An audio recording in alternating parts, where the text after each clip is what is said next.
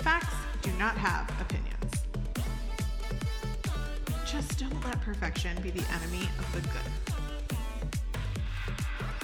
Self-love is really about self-respect and acceptance.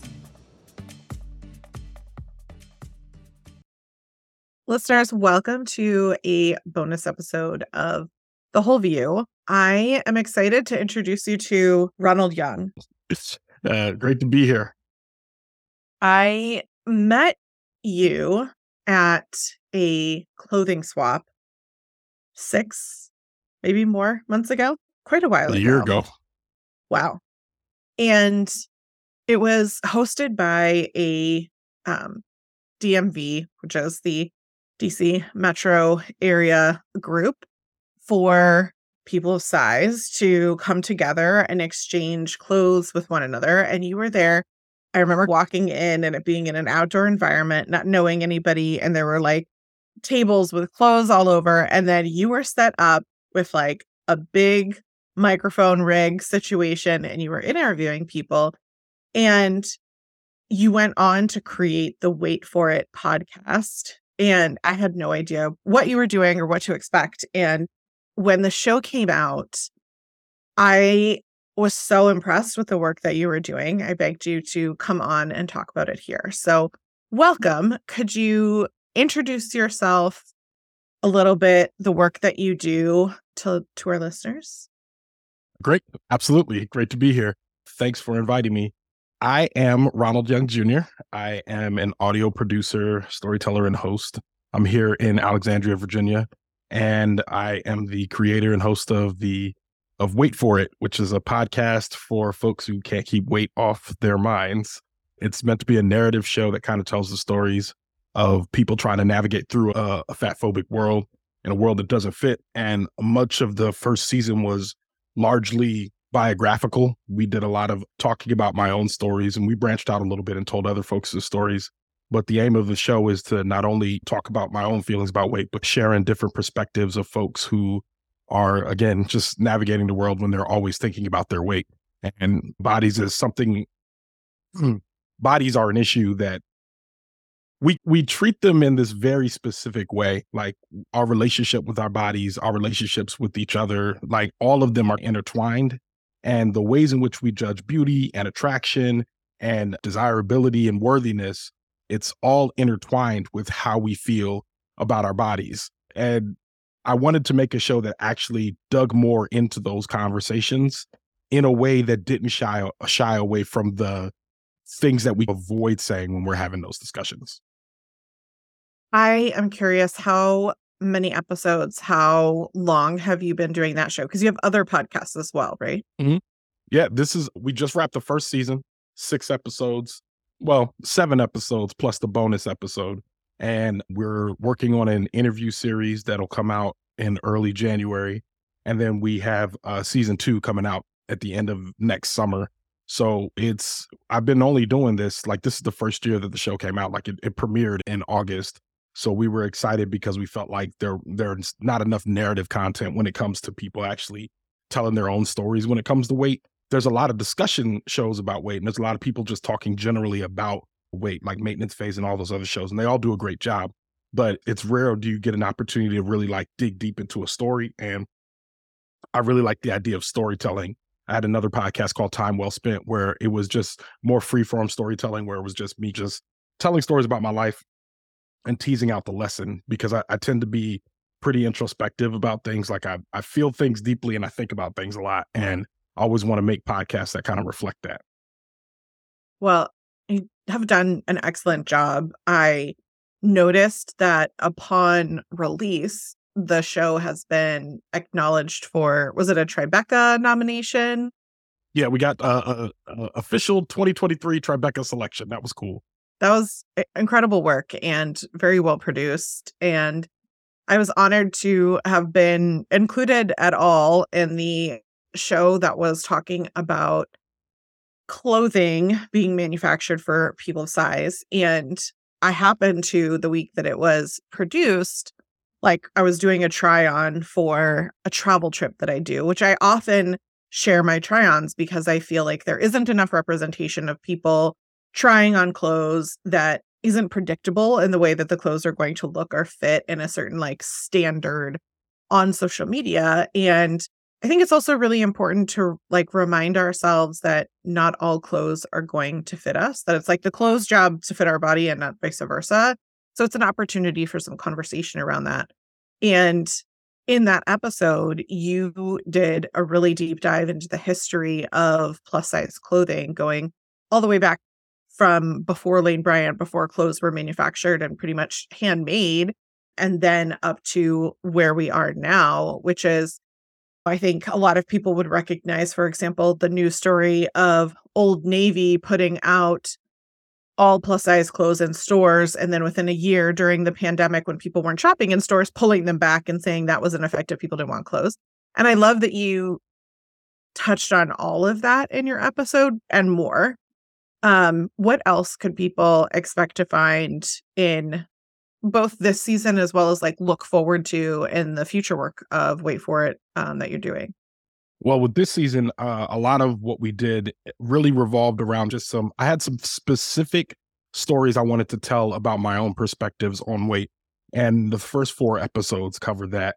It starts with me just being out in the world, navigating what it's like to feel desirable or undesirable, what that actually looks like, how people actually perform that. And then it goes on a journey. It goes back into the past, talking about my own relationships with fat folks and like how I was treating folks when I was straight sized versus when I was no longer straight sized.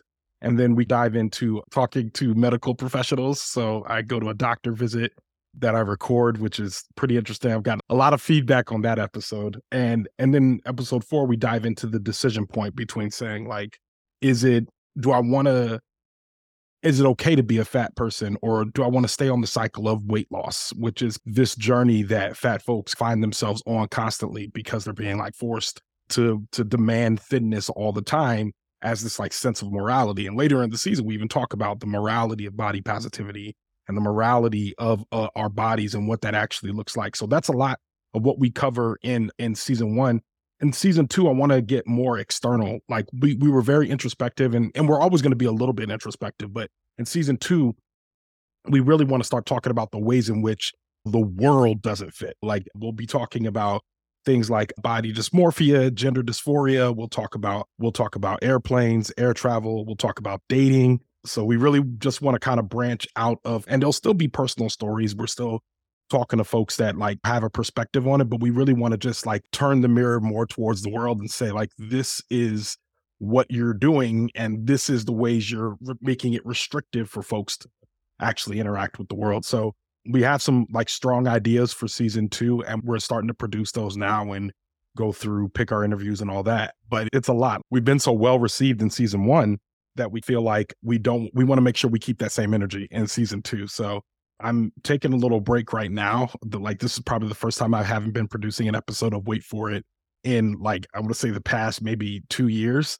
Come November, we'll be right back to it, just trying to get these episodes out. So I love that idea of diving into all of the narrative perspectives that you shared. It like immediately brought like the most vivid memory that I have of my weight loss and gain, other than when I was a child and went to fat camp, which we told that story here in a 2-part episode with someone who was working on a documentary. But I remember after having lost weight as an adult, going into like a grocery store, and I don't know what grocery store I was in. It must have been like Whole Foods or something, because I had to go in an elevator. And I remember someone held the elevator for me and smiled and said hello.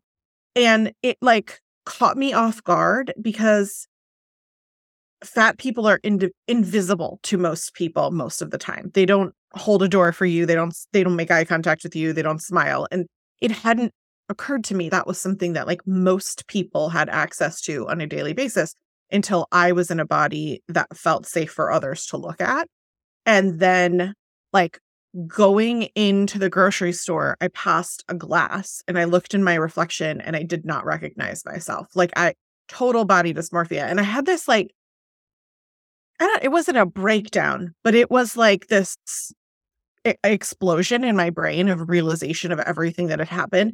And instead of feeling positive about the weight loss and, oh, I'm so glad I'm experiencing these positive things now, it was instead this exercise in the humiliation and the harm and the shame and the realization of like what had been kept from me my whole life. And it was so short-lived, as 98% of all weight loss is, or whatever that percentage is, that it was like, oh, this is how people see me. This is how I'm treated. And there is not a way to help people understand that our society is set up in a way that, because we justify it with this health perspective, which is what people are used to on this show, right? We break down the barriers of like weight loss can actually be super detrimental to people's bodies in terms of loss of muscle mass and these sort of things that we see over and over again.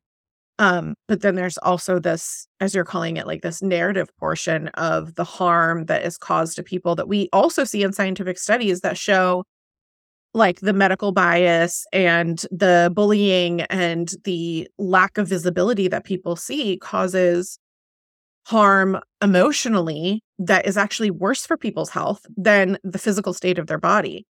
And people justify this behavior with, oh, it's for your health. But it's not really. It's all about aesthetics. No, and we talk about that in episode 4.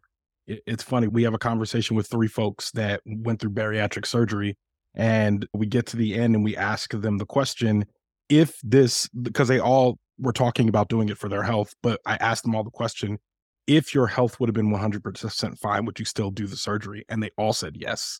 And they all accounted and talked about stigma as being the reason why, which is it should be jarring for people to hear that, to say that I never cared about health, which, because the thing is, if I didn't really care about health as being the motivating factor to lose weight, then I also know that you probably didn't care about health for being my motivating factor to lose weight either.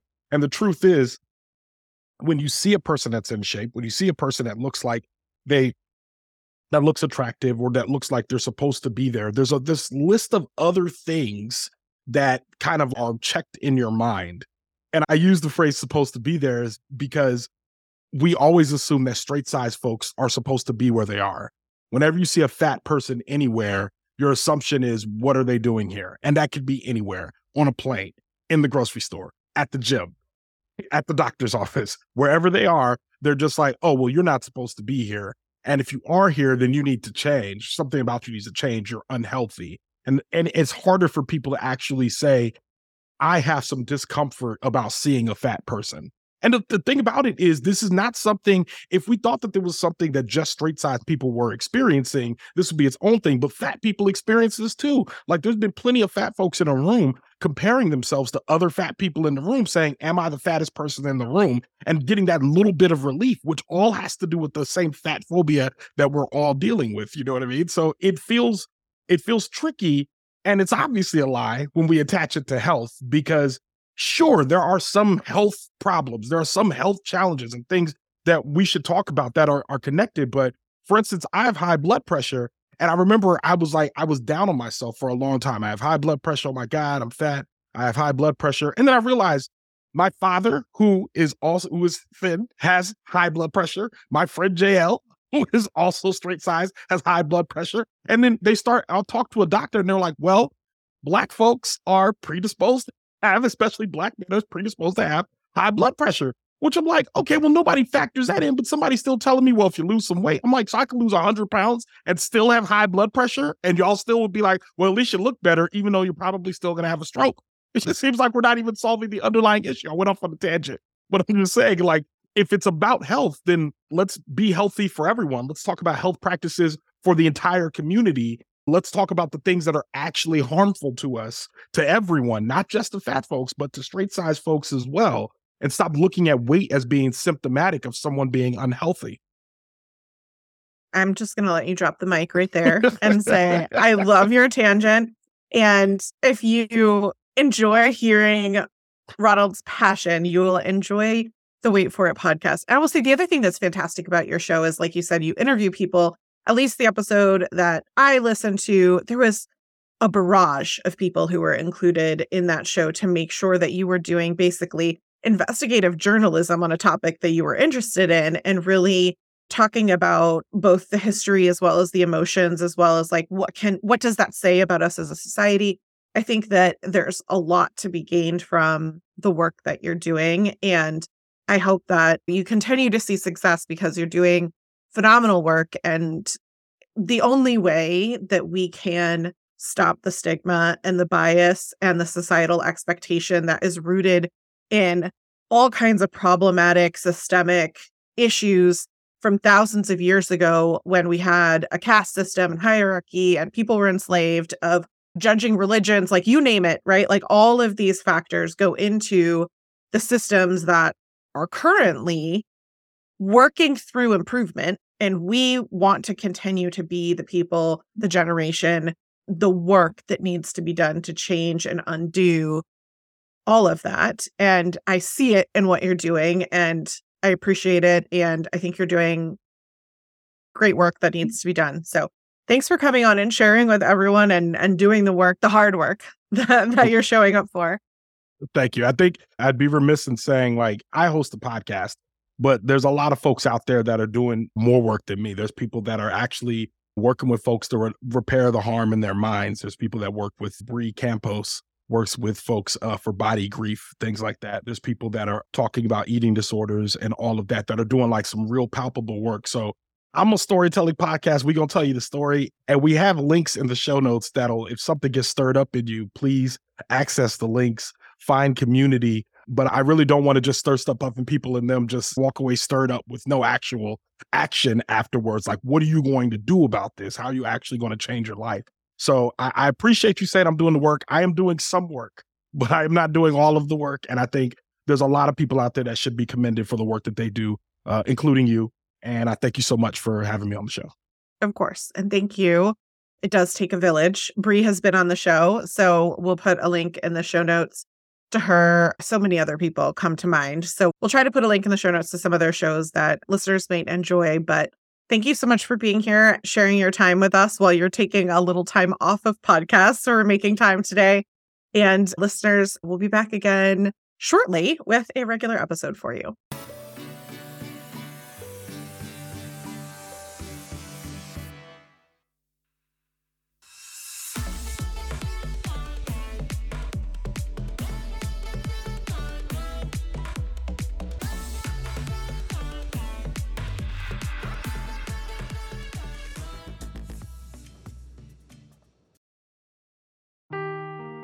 Seeking the truth never gets old. Introducing June's Journey, the free-to-play mobile game that will immerse you in a thrilling murder mystery. Join June Parker as she uncovers hidden objects and clues to solve her sister's death in a beautifully illustrated world set in the Roaring '20s. With new chapters added every week, the excitement never ends. Download June's Journey now on your Android or iOS device, or play on PC through Facebook Games.